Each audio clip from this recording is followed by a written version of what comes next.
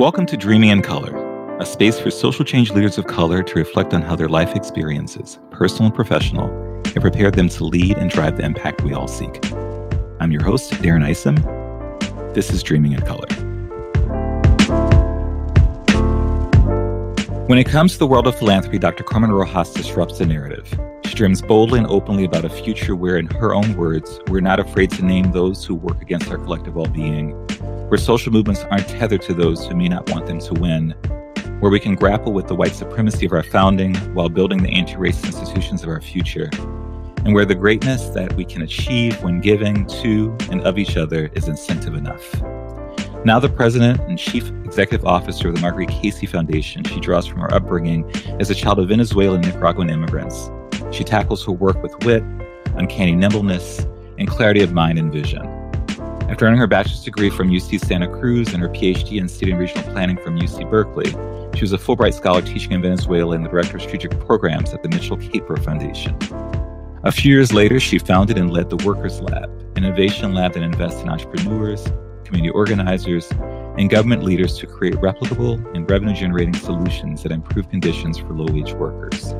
She sits on several boards, including the General Service Foundation, Blue Ridge Labs, and the San Francisco Federal Reserve's Community Advisory Council.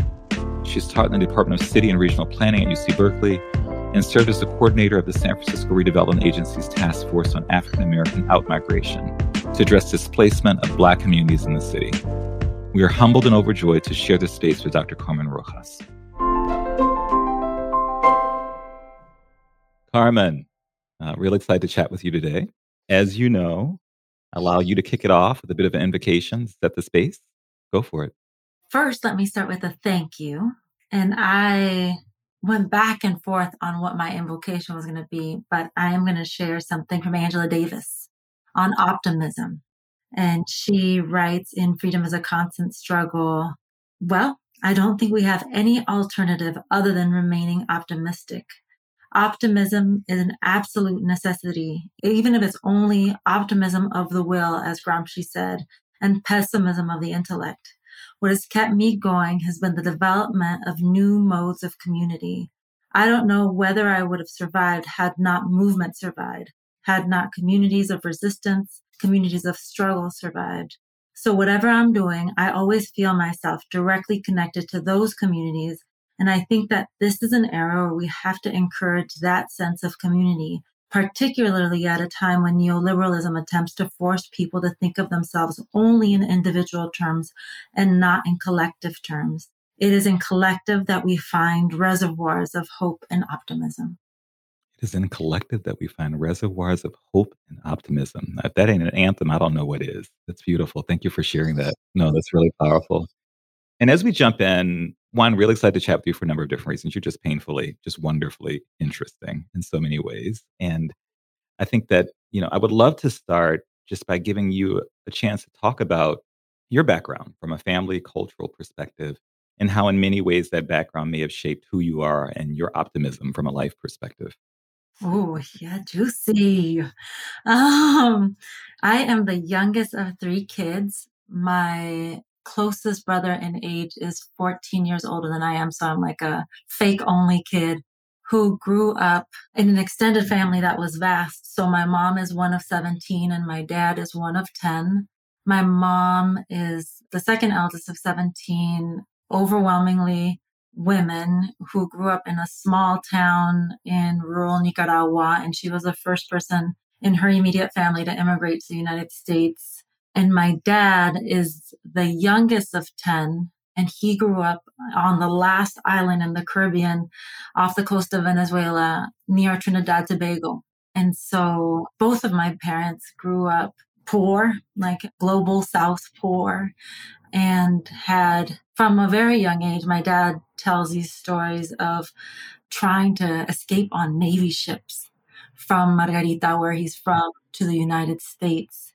And they each found their way to San Francisco and were able to really, with optimism, with hope, with a belief in themselves, with fire, with ancestors, were able to create a life for me and my brothers that was pretty remarkable And I often credit it to the moment in time that they immigrated. They moved here. They both immigrated at the peak of the civil rights movement, the peak of the feminist movement, and at the moment in U.S. history when the majority of working people were represented by labor unions.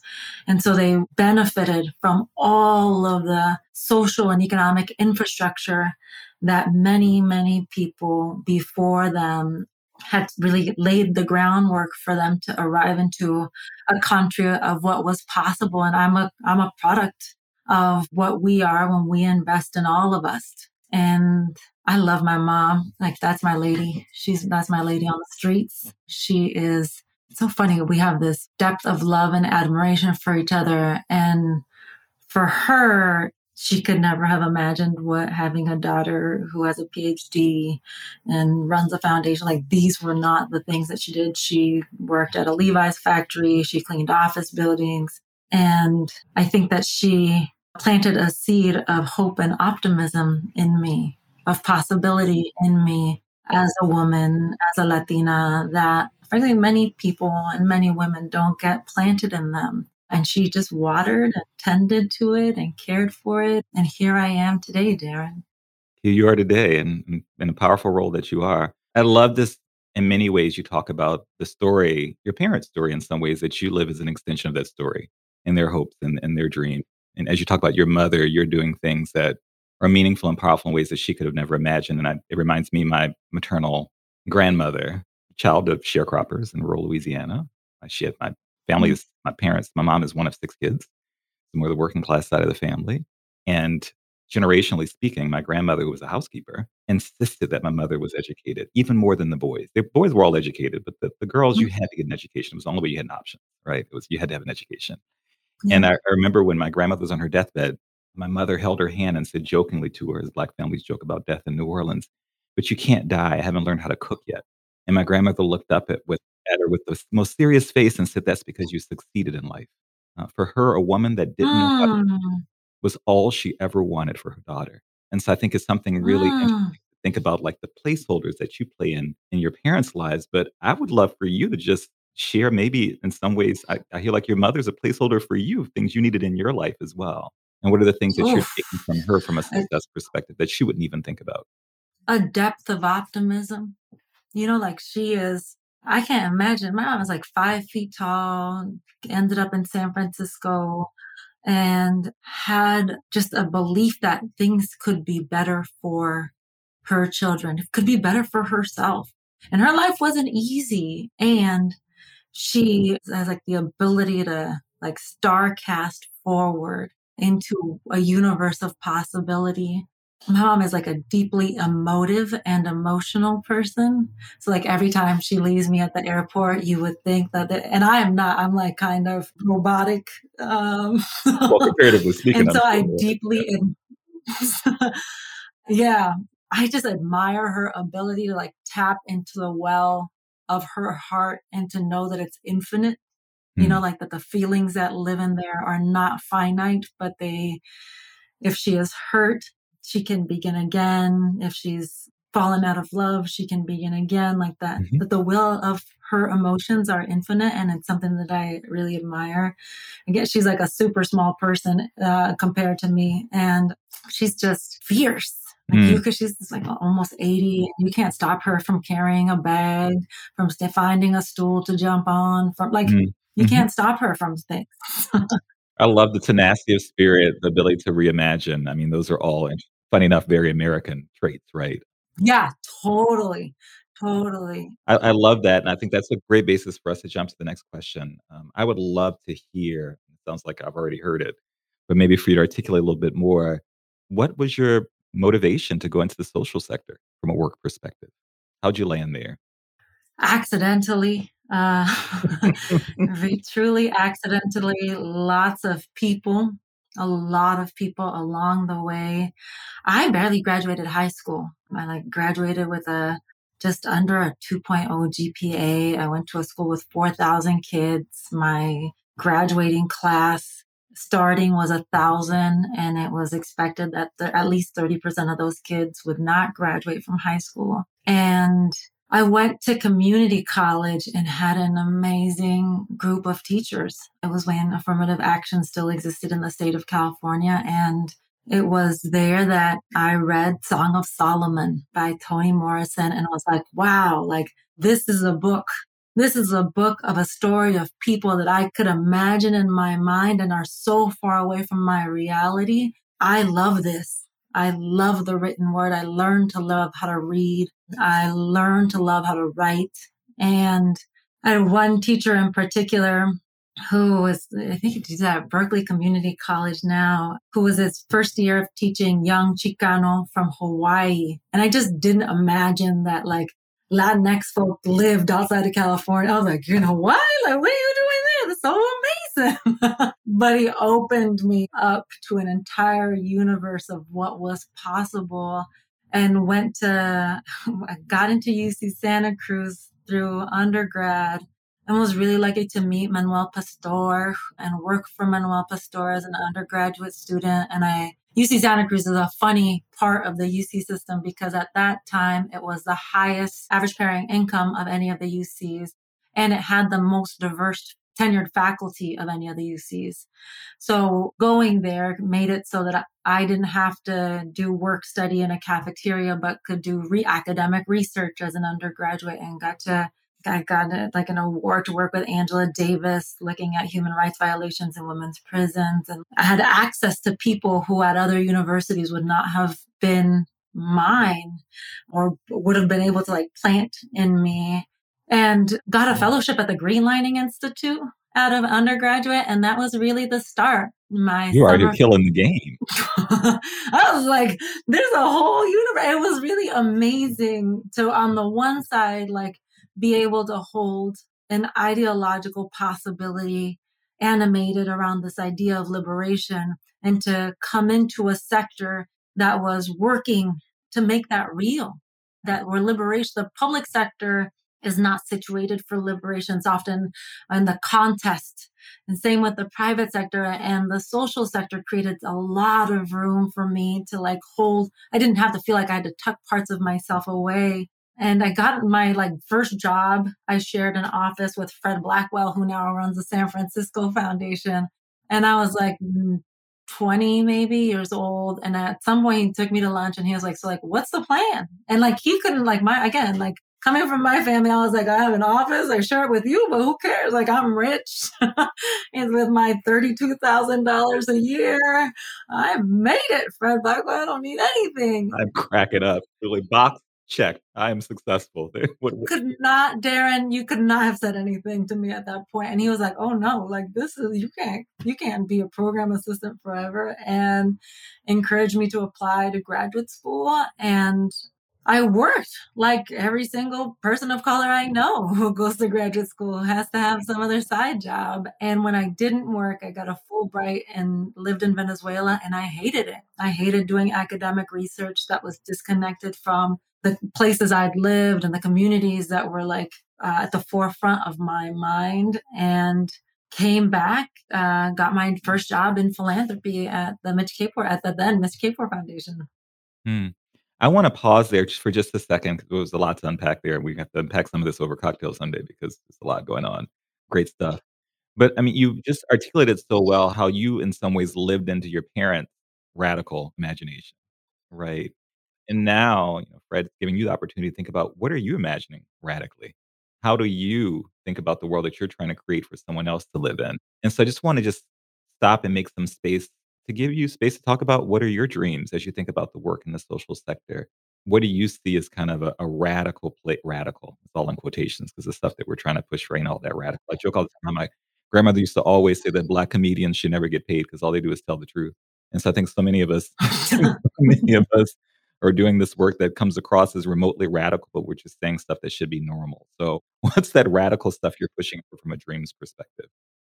I want leaders of racial justice organizations to have all of the resources at their fingertips to be able to not only execute, but to be able to dream, to be clumsy. Like I always think about like the white entrepreneur who's peddling a tech product and all of the ways that we have been able to articulate a narrative of an idea, of ideation, of building, of breaking, of failing and starting again. And racial justice leaders don't have that arc. Either they are resourced barely to survive so that people can say they gave them money, or they're non-existent. Like there's no full realization of what is possible when racial justice leaders have all of the resources necessary to actually win.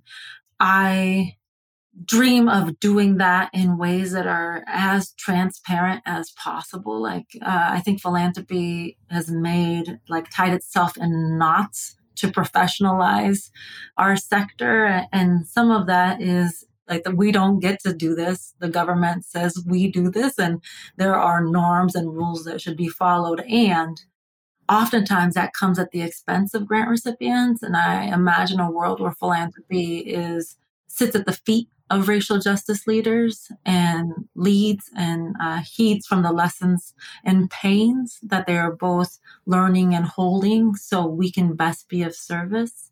I want to stop there just because as you talk about this idea of rethinking and repositioning philanthropy, and clearly much has been written about that. And I want to acknowledge that. I do also want to acknowledge, there's some inherent tensions that those of us who work in this space recognize and don't know what to do with. Right. And, I was just having a conversation last week where, we've really spent so much time thinking as a society about, as you think about billionaires and wealthy folks and thinking about, we created this narrative that, the skills that were created in amassing billions of dollars are somehow or another transferable to giving away billions of dollars. And it's like, okay, well, maybe not always transferable. Maybe there are a few, right? But like, when do we have the conversation about what happens if those skills and assets are actually counter what it takes to get it done, right?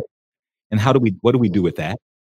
One of the knots that I feel like we have tied racial justice leaders in is to name racialized capitalism as a problem, but not to name philanthropy as a product of racialized capitalism, right? So like, it's really difficult for us. Like, it feels bad. It feels gross to be like, oh, I work in this sector that's a product of racialized capitalism.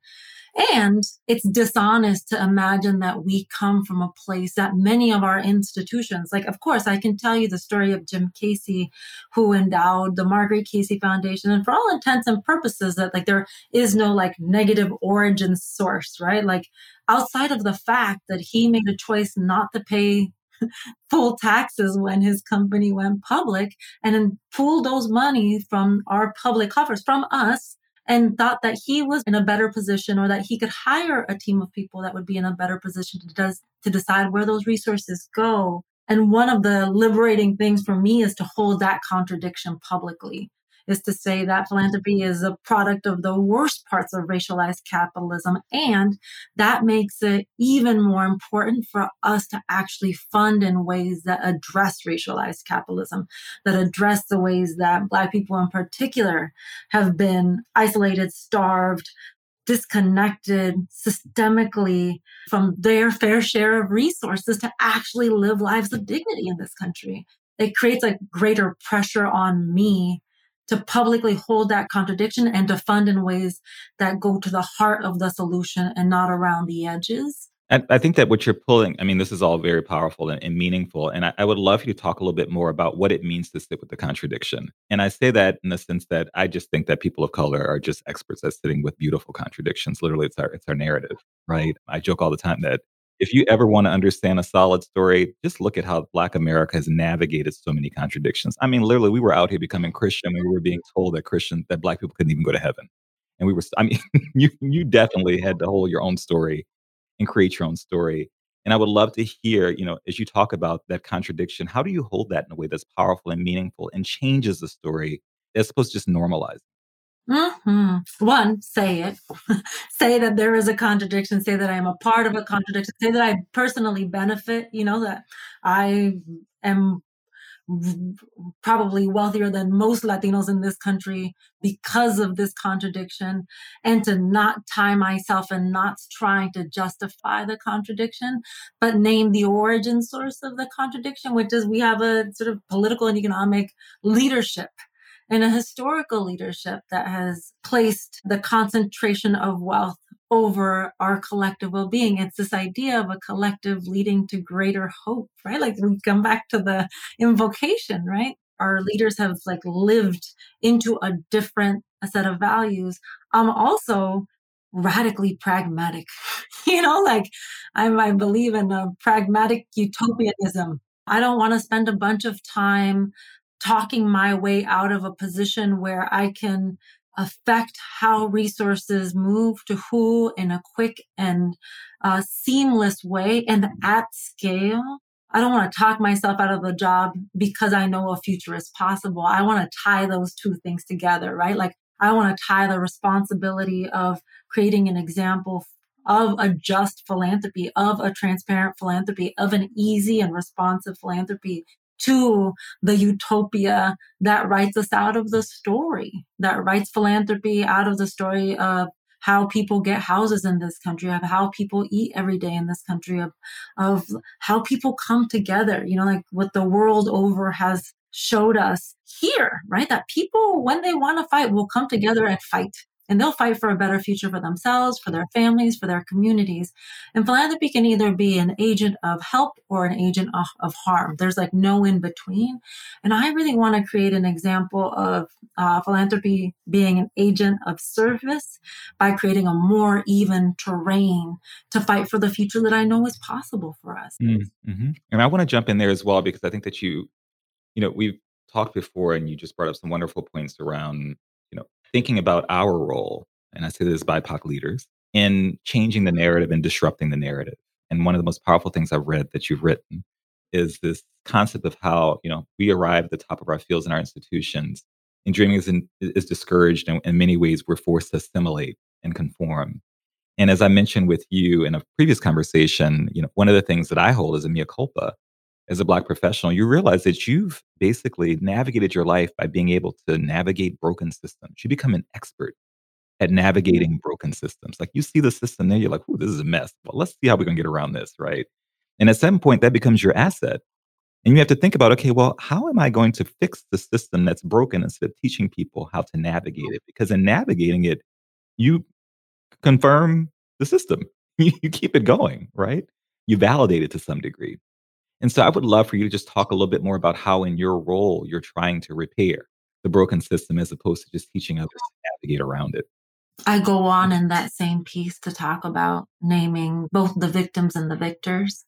And that's one of the ways, right? Like that in philanthropy and in justice philanthropy, we believe everybody can be an equal winner in this fight. And it's just not true. There are people who are actively working against my right to vote, my right to a safe abortion, my right to participate in our economy fully, people who are actively benefiting by my brothers and sisters not having citizenship status, by putting more money into policing than they are into schools. They're like people who benefit from that.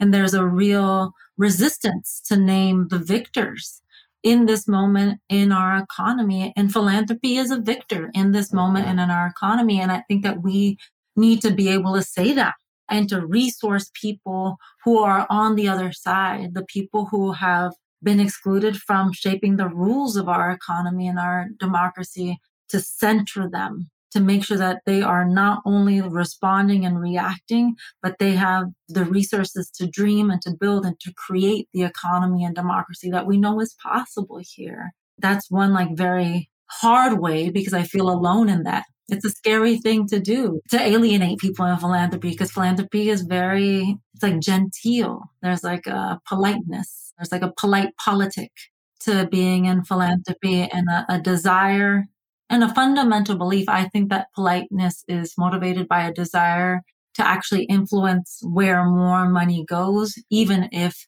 that means that more money goes not to leaders on the front lines, not to organizers who are fighting every day, but to middle of the road organizations. There's a lot of greenwashing that I think we do here in philanthropy around racial justice work. And I've been lucky to move to Seattle at a time where there are a number of leaders who are grappling with what this means and looks like in Washington State. And it's scary. Like, I realize that I have a board that includes Stacey Abrams, Marisa Franco, and Rashad Robinson. So my conversations are very different than with people who have living donors. Wonderful board and wonderful conversations. I do think there is something to be said about, you talk about, and I'll say it because, why not? We talk very often about this idea of how do we elevate certain voices.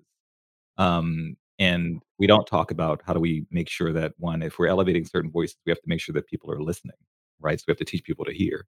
And the second one is you can talk about elevating voices. That also means some voices need to be silenced, and we don't want to have that conversation, right? But some folks that we don't need to be hearing them, right? We've heard enough of them, right? In a way that's not helpful. And so that's really powerful. Building on the same point to some degree, as you think about the work of philanthropy, I mean, in our earlier conversation, you talked about this idea of our being in a civil war. The role of philanthropy in that war can't be one of bubblegum answers. I mean, I wrote that down and underlined it a few times. I would love to get your thoughts on how within philanthropy, and I think it's important for us. I know we very often we talk about the social sector, we talk about philanthropy in a very monolithic way, right? Because the way you paint in broad strokes for the sake of conversation, right? I think it's important for us to be talking about where there are roles for some of us to be playing and supporting the work in a more radical way. One is just naming, right? So, like, since January 6th, when there was an insurrection and an attempt to overthrow an election in this country, I think that many people in philanthropy have just not said anything. People have been like, oh, well, God, the Democrats won, or like, oh, it's not my job. And for me, one of the greatest failings of philanthropic leaders in this moment is confusing being partisan with being ideological. That somehow if you say that there was an insurrection, you're a partisan. And that's just not true. That's just like a fact that there are certain people, and like, let's name them, like white supremacist forces in this country who are actively working to keep a stranglehold on the vast majority of people and communities of color across this country. Like, that's what's happening. And there's like, if I read one more unnecessary study that ties our policing institutions to these white supremacist institutions, just to like confirm the relationships between these two, I feel like my head's going to explode. We know this is true. This is history. There's a whole history written on Not this. new. This is And old I news. feel like, no, it's not new. And I think that what's likely to happen is in the coming years, and I'll speak specifically to progressive funders who either believe or speak to a promise of racial justice, who believe that we can be the first country in the history of the world to bring together so many different people to co-govern and co-create a collective future of well-being. We are often caught like by surprise, even though the story is telling itself real time in every media platform. Like, we are in denial, and we're funding in opposition to those leaders, right? Like, a number of us are funding in this moment to like reconcile. And I'm like, well, I don't know that reconciling is why are we funding to reconcile? Well, the Koch brothers aren't out here funding to reconcile. Peter Thiel is not out here funding to reconcile. Like, they're funding to win. And I think that there's like a very real denial about an opposition in philanthropy. I mean, the most interesting thing for me was like when the United Philanthropy Forum wrote an article about social justice funders doing too much, right? And I was like, oh, interesting. This is an important, yes, I'm glad you were saying this. We should get together and actually respond to this. We need to like actually define our sector. And instead, many of us just like hid and were afraid to take on the right-wing forces in our sector, the white supremacist forces in our sector, the people who at other moments in time would have felt free to call us and treat us very differently than they treat us now, because we Well, are where we are. we didn't even And want to these are acknowledge it hard-fought exists. gains. We didn't want to even acknowledge it exists before Totally. that. Totally. Yeah, we want to convince them. We're like, oh, if only you spend more time. This is like the working in the broken systems. I feel like so often the story that leaders of color who have amassed resource and power tell themselves is if only like these forces, these other opposition leaders spent more time with us and our kind, they would see how human we were. Imagine the absurdity of that like statement of needing to, I just don't want to spend my life with that. Like I don't want to wake up every day happy and joyful and chewing bubble gum and like skipping through the forest. But I also don't want to spend 1 second of my waking breath convincing somebody that I am a whole human being who's deserving of a voice and to live a life of dignity in this country, regardless of where and how my parents got here. Like I just not the thing that I want to do. And so I feel like we are in a civil war. And for those of us who aren't aware or aren't saying that over and over and over again, we have like the next couple of years as like, we will see what happens in the next couple of years in this country. Well, we Yeah. will definitely see, that's for sure. And I think that, the point there, one, is the constant dilemma of not wanting to affirm the white gaze, right? But at the same time, having to be able to somehow or another respond to, as opposed to living our lives and doing what we know to be the right answer. And that's a constant challenge of knowing when do we, respond in a way that, because in responding, you're acknowledging it. And it needs to be acknowledged, but at the same time, you don't want to validate it either. And how do you not spend all your time in the defensive? Right. How do you actually build and create something that's your own? That's just the constant dilemma that. But this is the gift of philanthropy, right? So for me, the gift of philanthropy, we should be, because of the sheer amount of absurd resources that we have, we should be able to be in two places at once. We should be able to acknowledge the harm, the fear, the pain that communities of color across this country are confronting, that Black communities, Indigenous communities, that Latinx communities, that Asian communities, specifically communities of color are confronting here in the United States, while also giving and moving enough resources for those leaders and those communities who believe that a different world is possible to actually plant the seeds to make that new possibility real. Like it's the both and gift. That feels like the key. People have the KPIs in terms of like a Mhm. job, key performance indicators. That feels like the philanthropic No, I KPI, think it be is. in two places at once. And I think it speaks to, one, having the confidence that we can. And I agree, we can. There's no reason why we can't. We definitely have enough funds to do it. Do we feel empowered to do it? And do we feel as if it's our responsibility to do it? Because, I'm reminded of the scene from Hidden Figures when he asks, well, who can I do that? It's like, yeah, well, you can, you're the boss, right? You're the boss if you act like it, right? How do we start acting like the boss in these spaces and drive the work That's in a right. meaningful way? That's right. Well, from a conversation perspective, just like that, it's time for us to be ending our talk, which is unfortunate. No, damn it. I know, right? I do have a question for you I'd love to close out. One question I've been asking others as well, someone that I respect very much at a point that was very dark, reminded me that sometimes hope comes from experience. And I would love, you think about that quote, what are some things that you're hopeful for? And what experiences bring that hope? When I started this job, weeks later, George Floyd was murdered, and I emailed a handful of other CEOs, and I was like, hey, we should probably get together and like figure out what our response is going to be. And some of these people I knew, and some of these people I didn't know. And we are now a little bit over 20th month getting together as a group to imagine a world not organized around the white gaze, not organized around racialized capitalism, but a world that's organized around liberation. The fact people keep on showing up to this meeting to talk about everything from like best institutional practice to like just the hardness of personal life gives me so much hope. It's like a huge bubble of oxygen for me to step into. Agreed. Well, conversations like this one bring me a whole bunch of hope and optimism as well. Thank you so much for your time.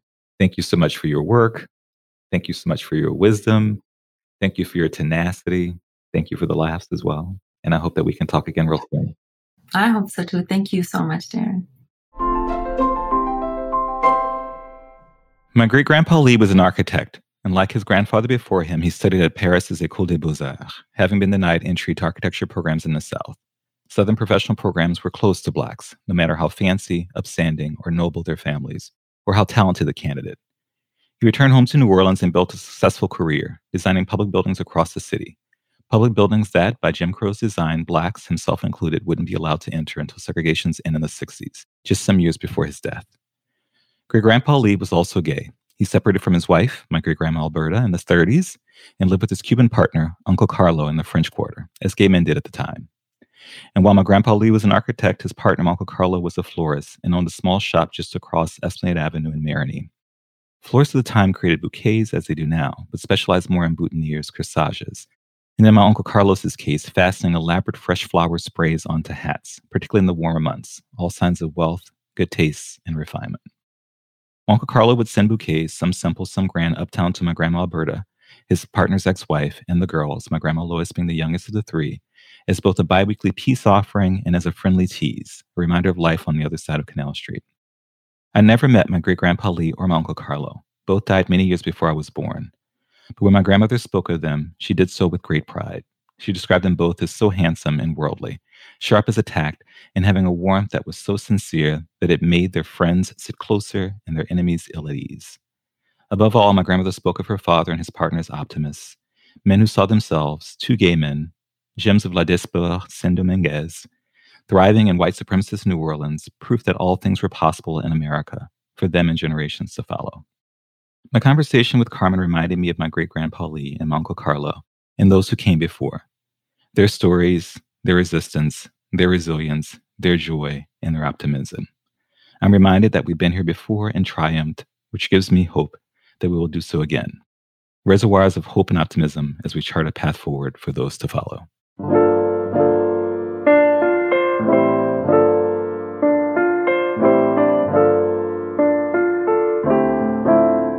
Y'all, that's a wrap, and while the episode is finished, the work continues.